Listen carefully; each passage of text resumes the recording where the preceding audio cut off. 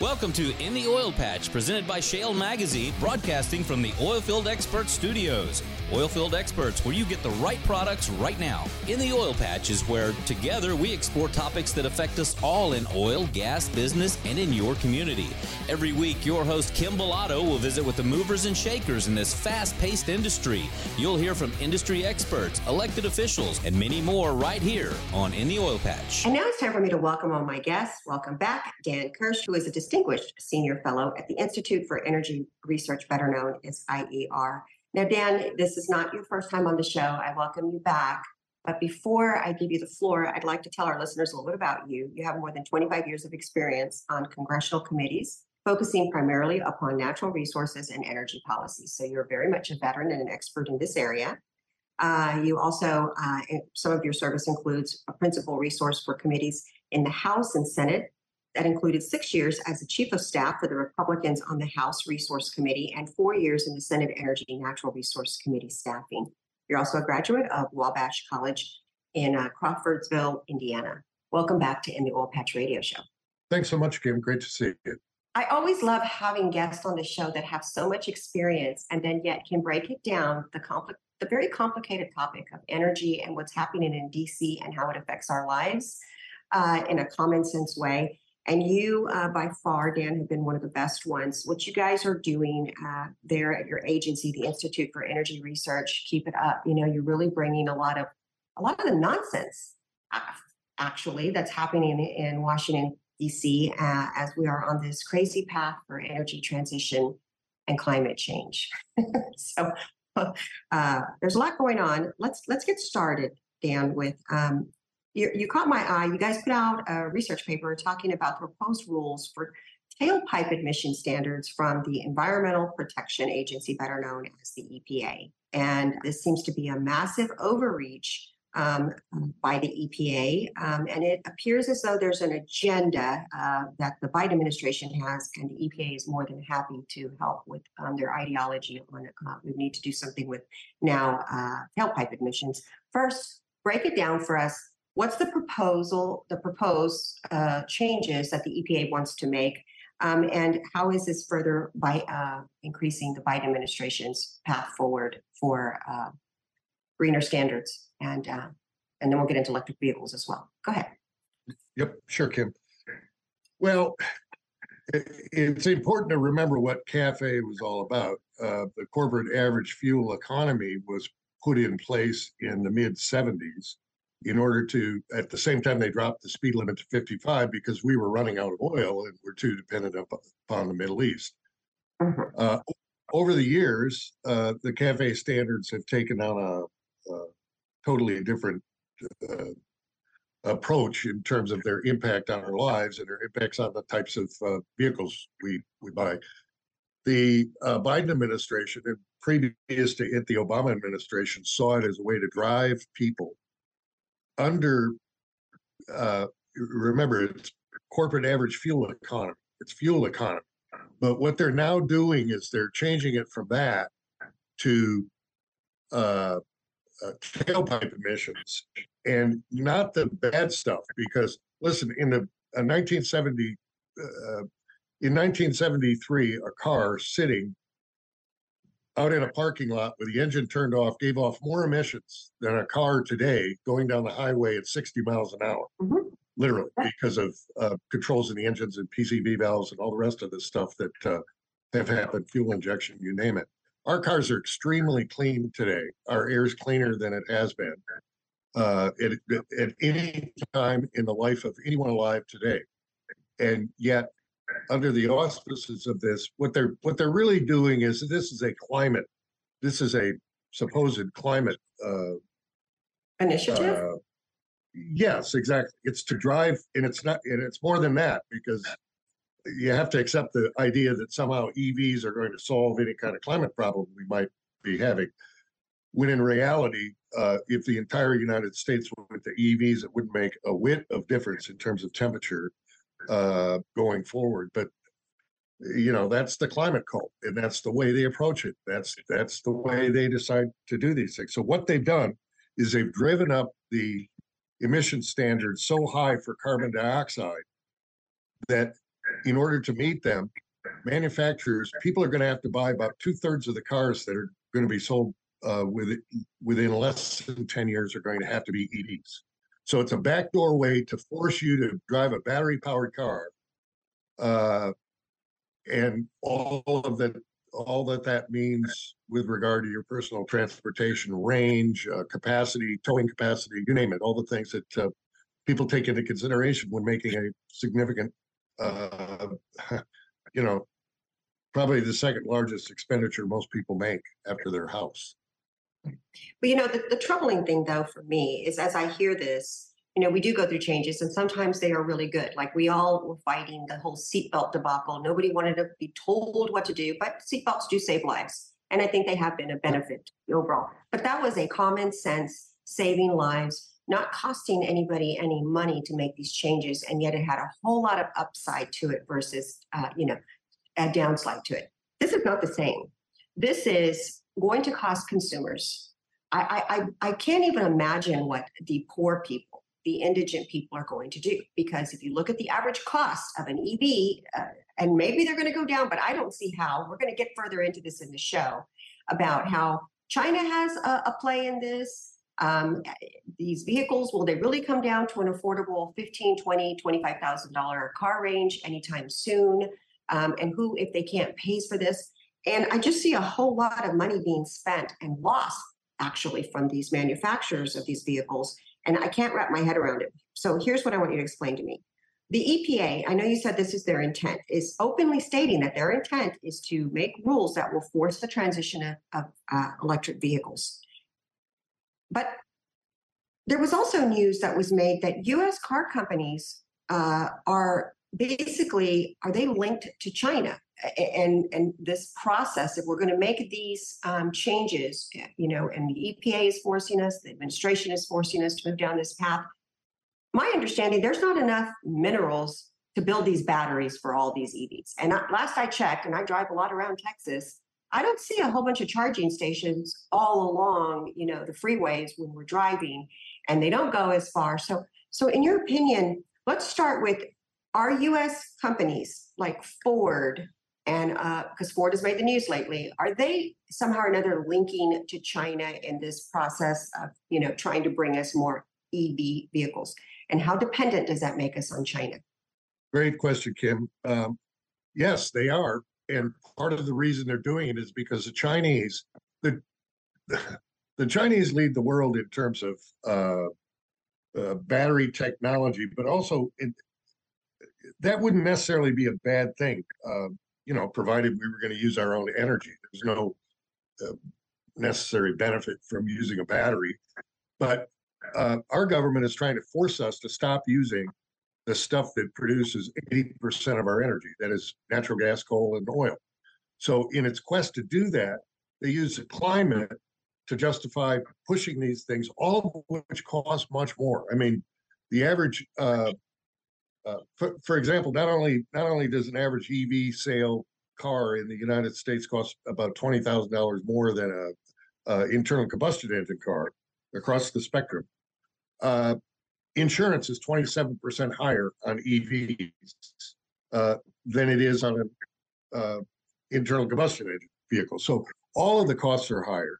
If you want to charge it at home, because that's the dream of everyone, gee, I'll just take it home. I won't have to stop at the charging station. I'll just charge it in my garage. You're in for a couple of $1,000s at least for both the charger as well as the rewiring of your house in order to be able to do it. And then it charges all night. Mm-hmm. And if you're lucky, it doesn't catch fire and burn your house down. But the thing that I'm concerned about as well is every time we mention China, I hate to sound like Donald Trump, but it's China, China, China, China, China, because it is China, China, China, China. China seems to get always, they do whatever they want, and they never seem to atone for it. Well, if you're really after climate change, why are y'all burning so many coal factory plants? Why do you have so many going, and why do you keep bringing more on board? We're going to talk about that in a minute. But I want to get back to Ford, because they received a lot of money from the IRA, the Inflation Reduction Act, and they're actually, going to build a plant where in Michigan. But who is their partner? It's a Chinese battery maker, CATL, who's going to build these EV batteries? We can't manufacture them here ourselves. Lithium, cobalt, these are precious, not enough minerals we have. And yet, you know, it looks like there could be, now Ford is reassuring everyone that they're not going to get any of this money, but this Inflation Reduction Act now is expected to exceed $1 trillion. Why is it that the American manufacturers are not taking this money? Why are we partnering with China? We remember what happened when COVID came, you know, or when COVID arrived, and they manufactured our penicillin, they manufactured our gloves, our masks, and they were very quick to say, if you don't behave, we won't ship it to you. We were at their mercy, and it seems like we're doing this again with our vehicles, or we're on that path. Yes, this is a major concern that ought to concern all Americans, Kim. I mean, you put your finger on it. China leads in electric vehicle battery technology because, unlike the United States, China wasn't energy independent. We became energy independent. We've got God-given resources, even though we've drilled. The amazing thing to me, from a historical perspective, is we've drilled more wells in the United States than the entire rest of the world combined since 1857 and the discovery well at Titusville, Pennsylvania. And yet, we're the leading producer of oil and gas in the world. So there's a lot more where this stuff is coming from. We used to say we got to get off oil because we're running out of it. We've discovered, as many of us thought, that we're far from being out of it. We've got enormous quantities of oil, and so does the rest of the world. China, however, because of their economic system and everything else, didn't have that. So they went after, decades ago, let's go to electric. Let's get minerals. Let's establish outposts in countries around the world, in Africa, and, through our Belt and Road Initiative. And let's basically colonize economically these other places around the world. So now they control the cobalt industry, which is essential for batteries, in the Congo. Meanwhile, we've got mines that are ready to open in the United States with people willing to invest billions of dollars, and our government is saying no. So we're basically being driven into the Chinese arms. And if people think that trying to get masks is difficult from China, if we have a problem with them, wait what happens with our energy. Exactly. Dan, let's take a quick break. When we return, I want to get back on the problem with EVs, China, the connection, the coziness of this administration as well, and some of our elected officials. You're listening to In the Oil Patch Radio Show. We'll be right back.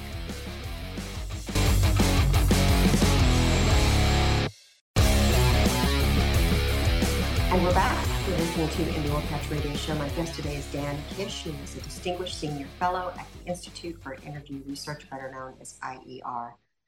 Dan, before the break, you were, helping us to understand the connection between a lot of companies, car companies, received money, Ford being specifically one of them, that received money from the IRA, the Inflation Reduction Act. Actually, it looks like it's going to be over $1 trillion in trying to make the push forward with electric vehicles. Some of our listeners are going to be saying, well, Kim, I like the electric vehicle. Great, you can afford a $40,000 or more electric vehicle, and that's great. Not every American can. And I'm not so sure if I'm ready to move forward with this, understanding that we do not have the ability to manufacture enough batteries. We don't have enough power stations. So the push forward is too fast, too quick. And we keep watching other countries who keep trying to go too fast, too quick, and it's a disaster for them. Europe, just look at Europe. And here we go with the EPA is pushing and marching forward with tailgate emissions or proposals to change that. Ford Motor Credit is announcing they're opening up a manufacturing plant in Michigan to produce electric vehicle batteries so we can push this on. However, they're connecting with China. And yet, what doesn't make sense to me, but I'm glad to see the elected officials, it makes no sense to me, but I'm glad to see that our U.S. Congress is finding it imperative for them to decouple the U.S. car manufacturing from China. And I think that's important that we look at it because it's not just for our economic benefit, but it also is a matter of national security. You guys wrote about this on one of your blogs. It's titled U.S. Car Companies Linked to China and Their Rush to Manufacture Electronic Vehicles. This is nothing more than money, right? Everybody's just getting their hands in and grabbing the money. And I don't know, but it seems like to me you're selling out America. There's a lot of people doing this, a lot of companies. I want your opinion on that because I'm looking and I can't find why any company would do that when we start counting the amount of money that they are losing in billions of dollars, these manufacturers of these vehicles, and yet they still continue to push forward. Explain to me what's happening. Why are they doing this?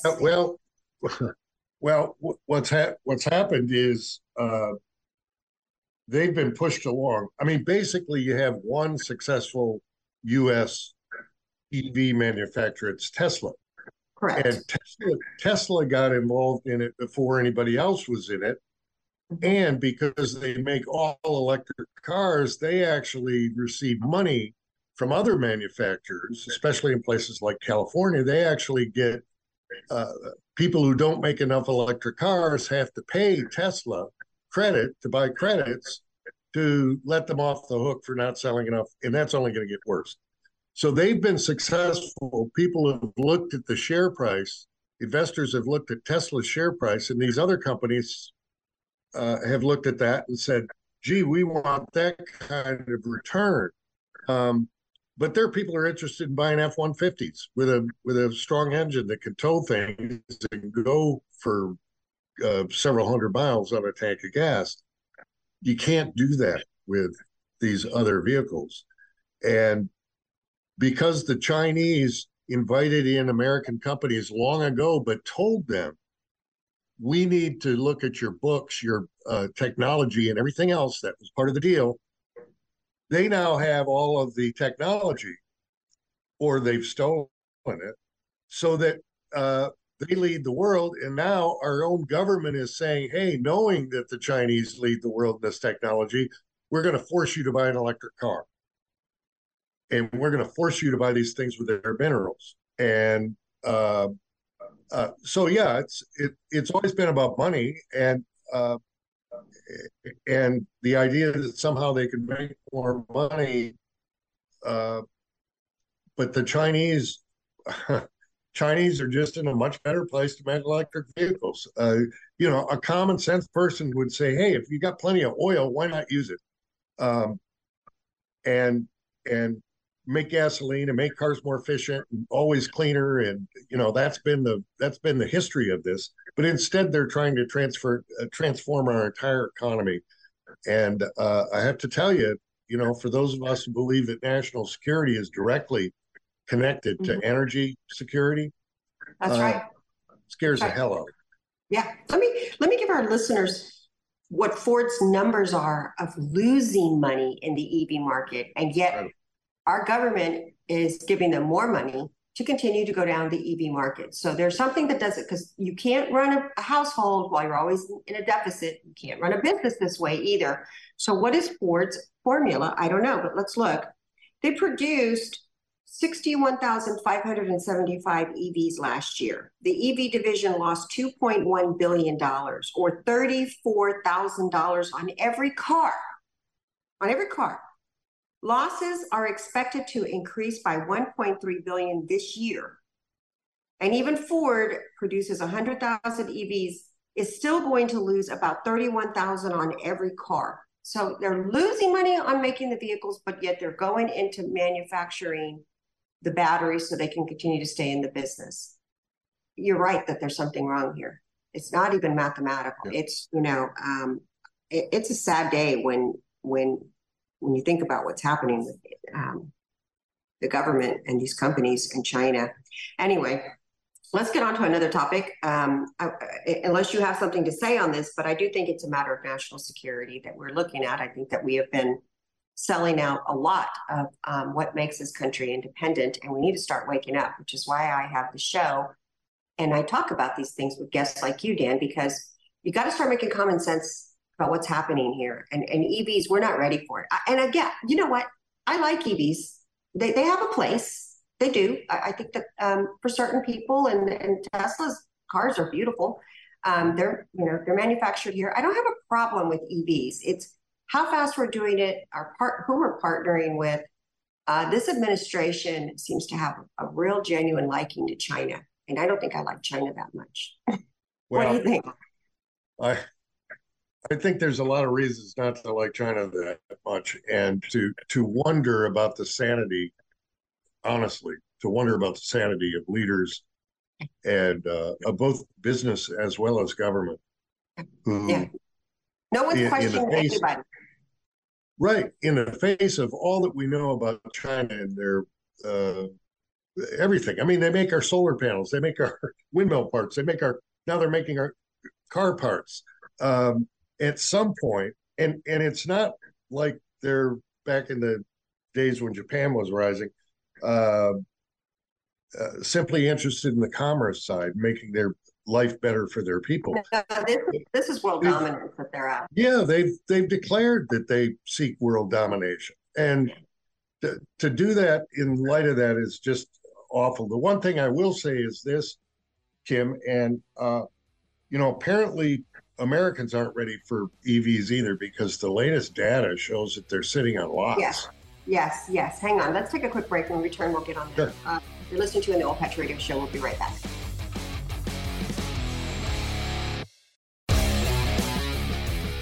And we're back. You're listening to the Oil Patch Radio Show. My guest today is Dan Kish, who is a distinguished senior fellow at the Institute for Energy Research, better known as IER.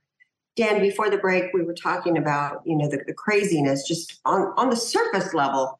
Anybody can understand something's not right here. We're not ready for this. We're also not ready for all the windmills and the solar panels that are coming in. Everybody wants to get off oil and gas, and we know that's just not possible. If that happens, millions of people will die instantly from not having a ventilator, access to air, heat. So I don't want to even, I just want to be clear about it. We're not ready to do that, folks. And if you think that we are, you're living in a fantasy world where it's a transition, what's going to happen. And we got to, calm down a little bit. You were talking about that the American people are kind of finally waking up and seeing this is not good for us. It's not good for our pocketbook. I don't mind driving an EV as long as it's affordable. Maybe it'll be, another 5-10 years down the road before we have an amount of EV vehicles that I can afford a secondhand one. These batteries are very pricey when they go out.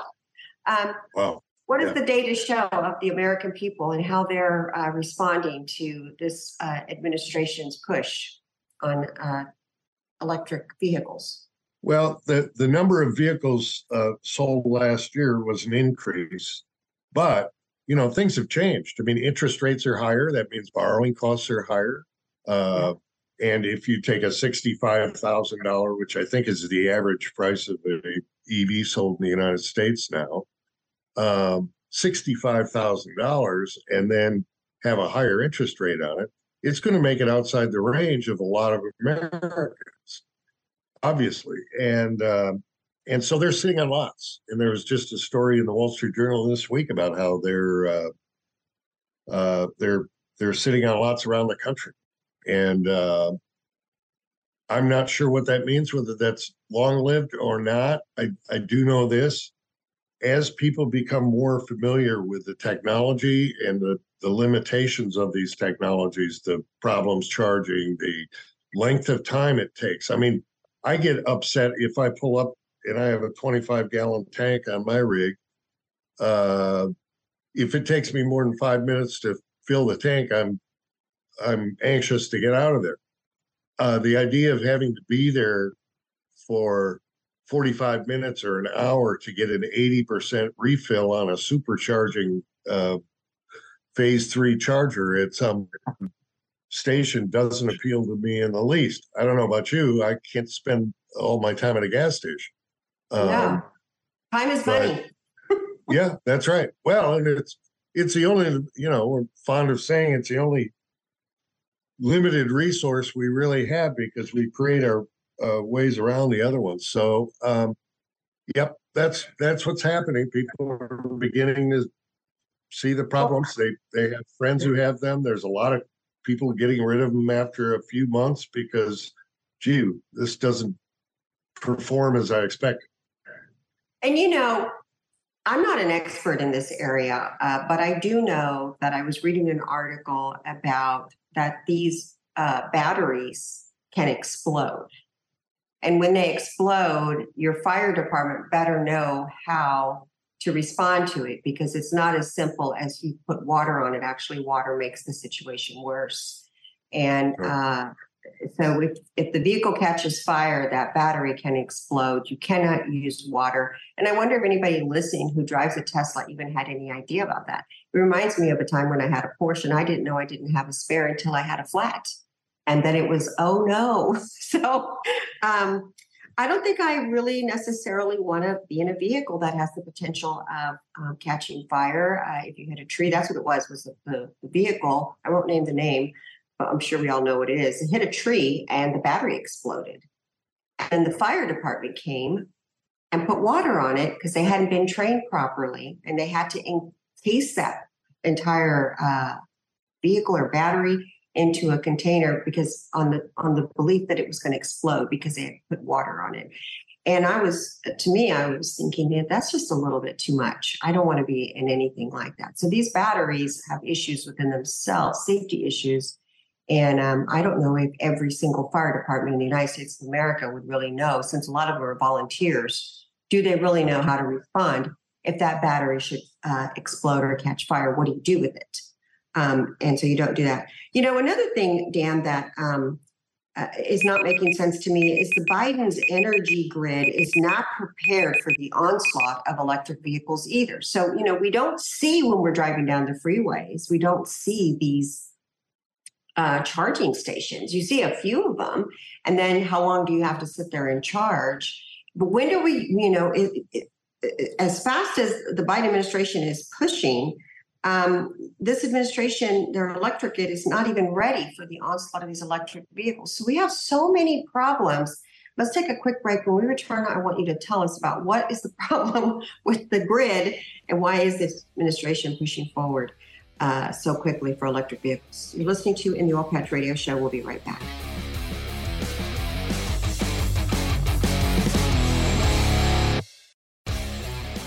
And we're back. You're listening to In the Oil Patch Radio Show. My guest today is Dan Kish, who is a Distinguished Senior Fellow for the Institute for Energy Research, better known as IER.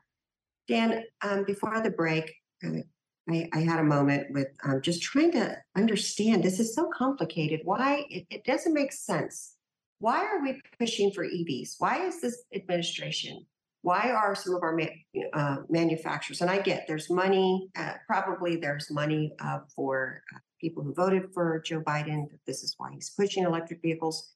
But just there's also a problem with this transition and him pushing ahead.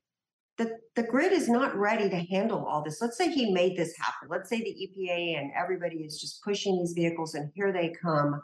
Do we really have the capability of doing this with all these vehicles they want to push out there? No, we don't. So what's going to happen then? Well, I mean, you saw it. I know California had this problem last summer when they were getting to the end of their rope on electrical supplies during a heat wave. They sent out a warning to people to not charge to their electric vehicles certain times of the day. Mm-hmm. That means you can't drive. Since these you can't drive. Yes, that's right.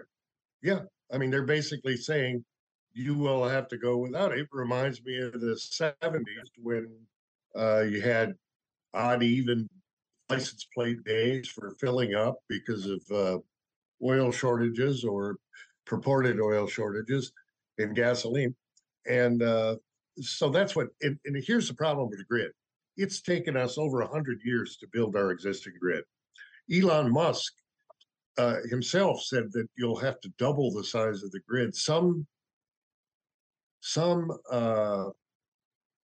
reports out of Princeton University and other places have indicated that it could be as high as 5 times as big in order to make this energy transition. Now, what that means is that something that's taken us all these years, much of which was before we even had all these lengthy environmental reviews and that sort of thing. We just put up poles and generators and all the rest, is now expected to be doubled to quintupled in size in order to accommodate electrification of vehicles, doing away with gas furnaces and gas stoves, and doing everything electric, because for some reason they seem to like the idea that everything will be electric and that'll all run smoothly, without thinking about the fact that we don't have the capacity. We don't have the electricians to do this. You know,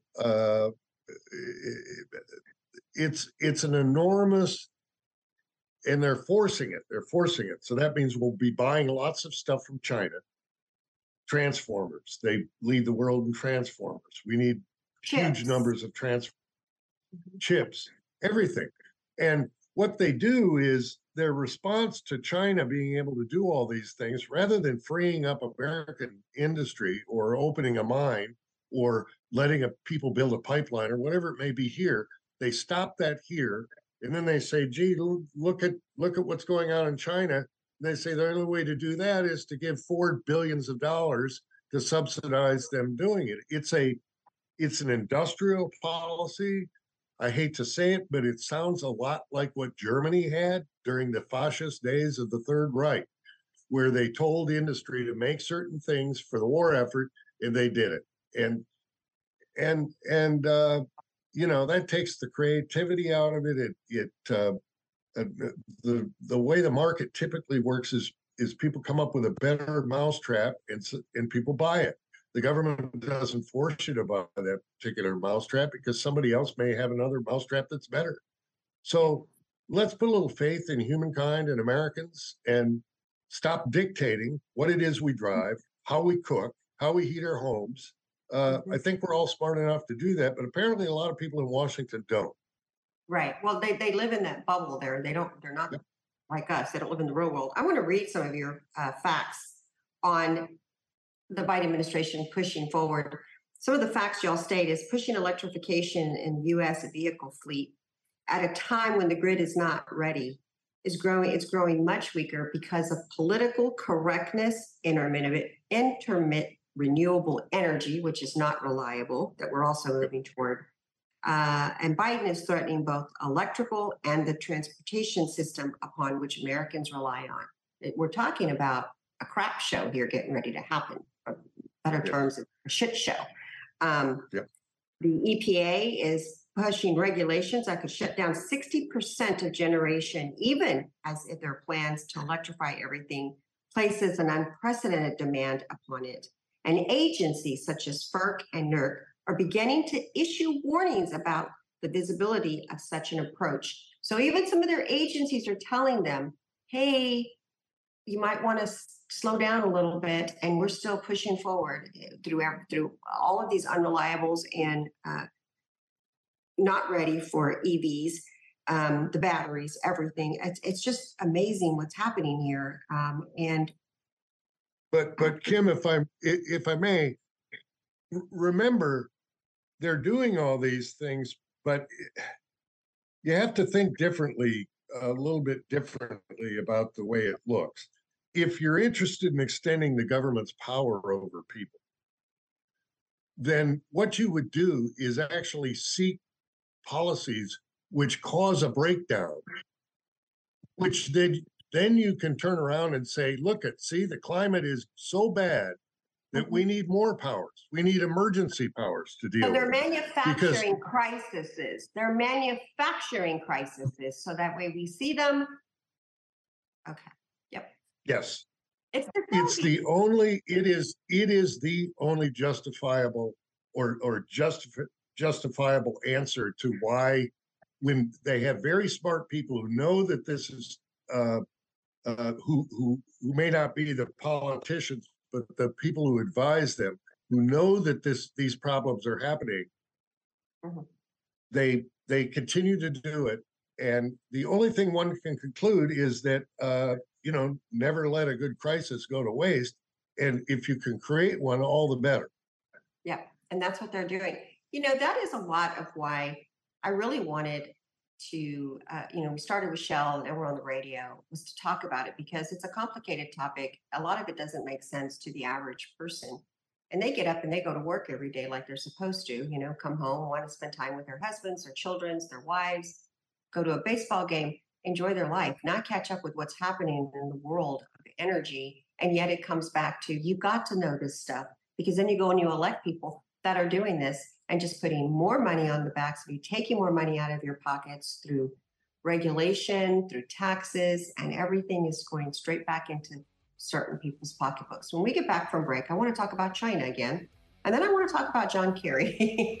So let's take a quick break. You're listening to an Oil Patch Radio Show. We'll be right back.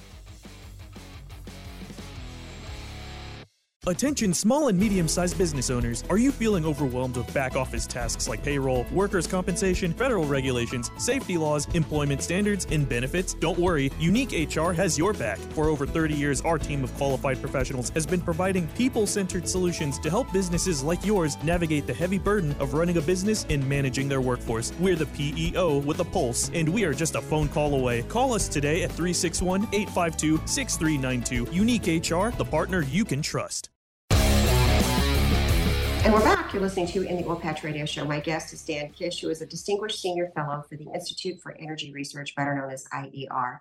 Dan, just when you think that the whole green movement has, made their way, everything is changing. Congress is providing these large stipends of money for companies to push in the green transition. And I am for it. I'd love to bring on guests to talk about what they're doing. If they're producing a technology that's a solution, I want to talk about it in the green space. We can always get greener. We can always get better.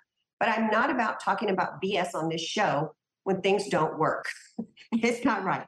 Fossil fuels, according to you guys, they remain strong in 2022 globally, despite increases in renewable energy. What do you think is happening? Well, what's happening is, despite all the hype that we hear in the media about renewable energy and the expansion of renewable energy, the truth of the matter is the world runs on fossil energy.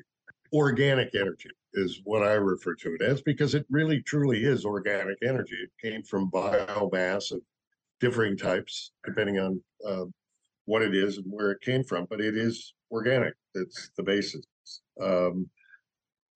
And as people look for, there's a reason China is using coal, by the way.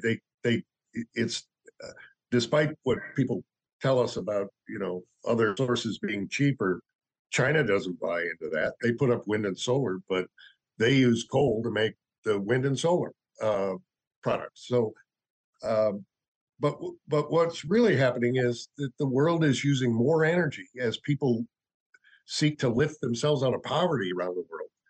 It's taken for granted in the West. I think part of the problem of the West is the lack of understanding of history, or the sort of comfort level that we've all got because we can just touch our thermostat. It changes our environment. And transportation and logistics and all the rest are made easy. So we just assume we're always going to have that expensive cup of coffee brought in from Ecuador, wherever the highbrow coffee comes from, or champagne from the Champagne region of France, or you name it. All these things occur. We've gotten used to them. We somehow assume that that's just the natural order of things, when in reality, they only exist because of widely available and affordable and reliable energy. And so we've got, I don't want to say we have a nation of ingrates so much as go ahead and say it's the truth. Just forget, they just forget that, hey, life was tough. At the beginning of World War II, half the guys that went off to fight came from homes without indoor plumbing. It wasn't that long ago. So all of these things have changed in our lives. People have got comfortable. Some of the most comfortable forget that anybody ever lived close to it. Yet I see 1 million people starving to death in Ethiopia because of food shortages. And energy makes those things go away. You can pump water with it. You can make fertilizer out of it. You could do you could drive equipment that increases yields of agriculture so that people no longer starve. And I guess the point is that we at our own potential peril, we forget how easy energy has made our lives, and somehow assume we can duplicate that.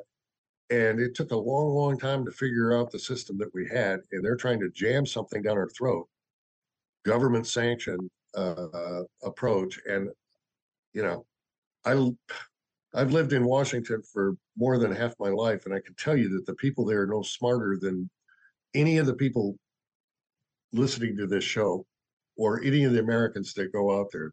They're subject to the, despite they may think they're smarter, they may be more expert in particular fields, but when it comes to common sense, they're pretty dry. Yeah, it seems like that because a lot of the bonehead policies that are coming out reflected. But, it's also another really great guest I've had on the show is Mike Howard, president of Howard Energy.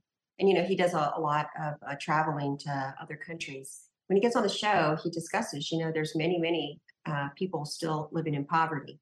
And there is no country that you can name that if they are energy poverty, if they are still struggling with energy poverty or lack of energy, they are poor. And like you said, what gets them out of poverty is access to energy, clean, reliable energy.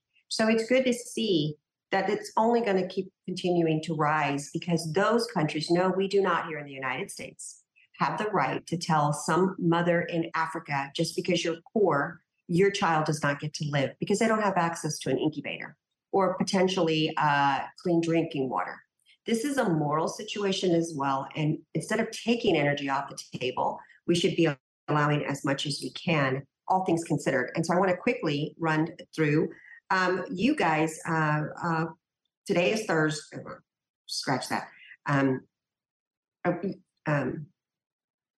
You all had some talking points for questions for a special envoy for Kerry, who spoke for the House Foreign Affairs Committee on Oversight and Accountability. And John Kerry says, he goes around, he cares about the planet, but I don't believe he ever goes to these countries that are poor and without access to energy to tell them that they need to not expect energy at all, I guess, for them. But one of the questions that you guys suggested you wanted to ask him was, I love that it says, can you provide an estimate as to how much carbon dioxide you emitted a year in traveling the world on your official capacity as special envoy on climate? Because he can fly around in a private jet, right? Going around and telling everybody to get off of it. It reminds me of the people who show up to protest, and they show up with a car with makeup on, with tennis shoes, I just like, no, So tell me, what do you think he had to say on this hearing, and where do you think it goes? Well, my guess is John Kerry is, sort of a bloviator from way back. So I'm sure he had some answer about how he buys carbon credits or something. That's typically been his response. A couple of years ago, he was asked a question like this, and he said, well, I think he was in Iceland at the time, and he said, well, people like me are doing important business, and therefore we need to get where we're going. And of course, which kind of tells you everything you have to know. There is a group of people. You're a little minion, be quiet.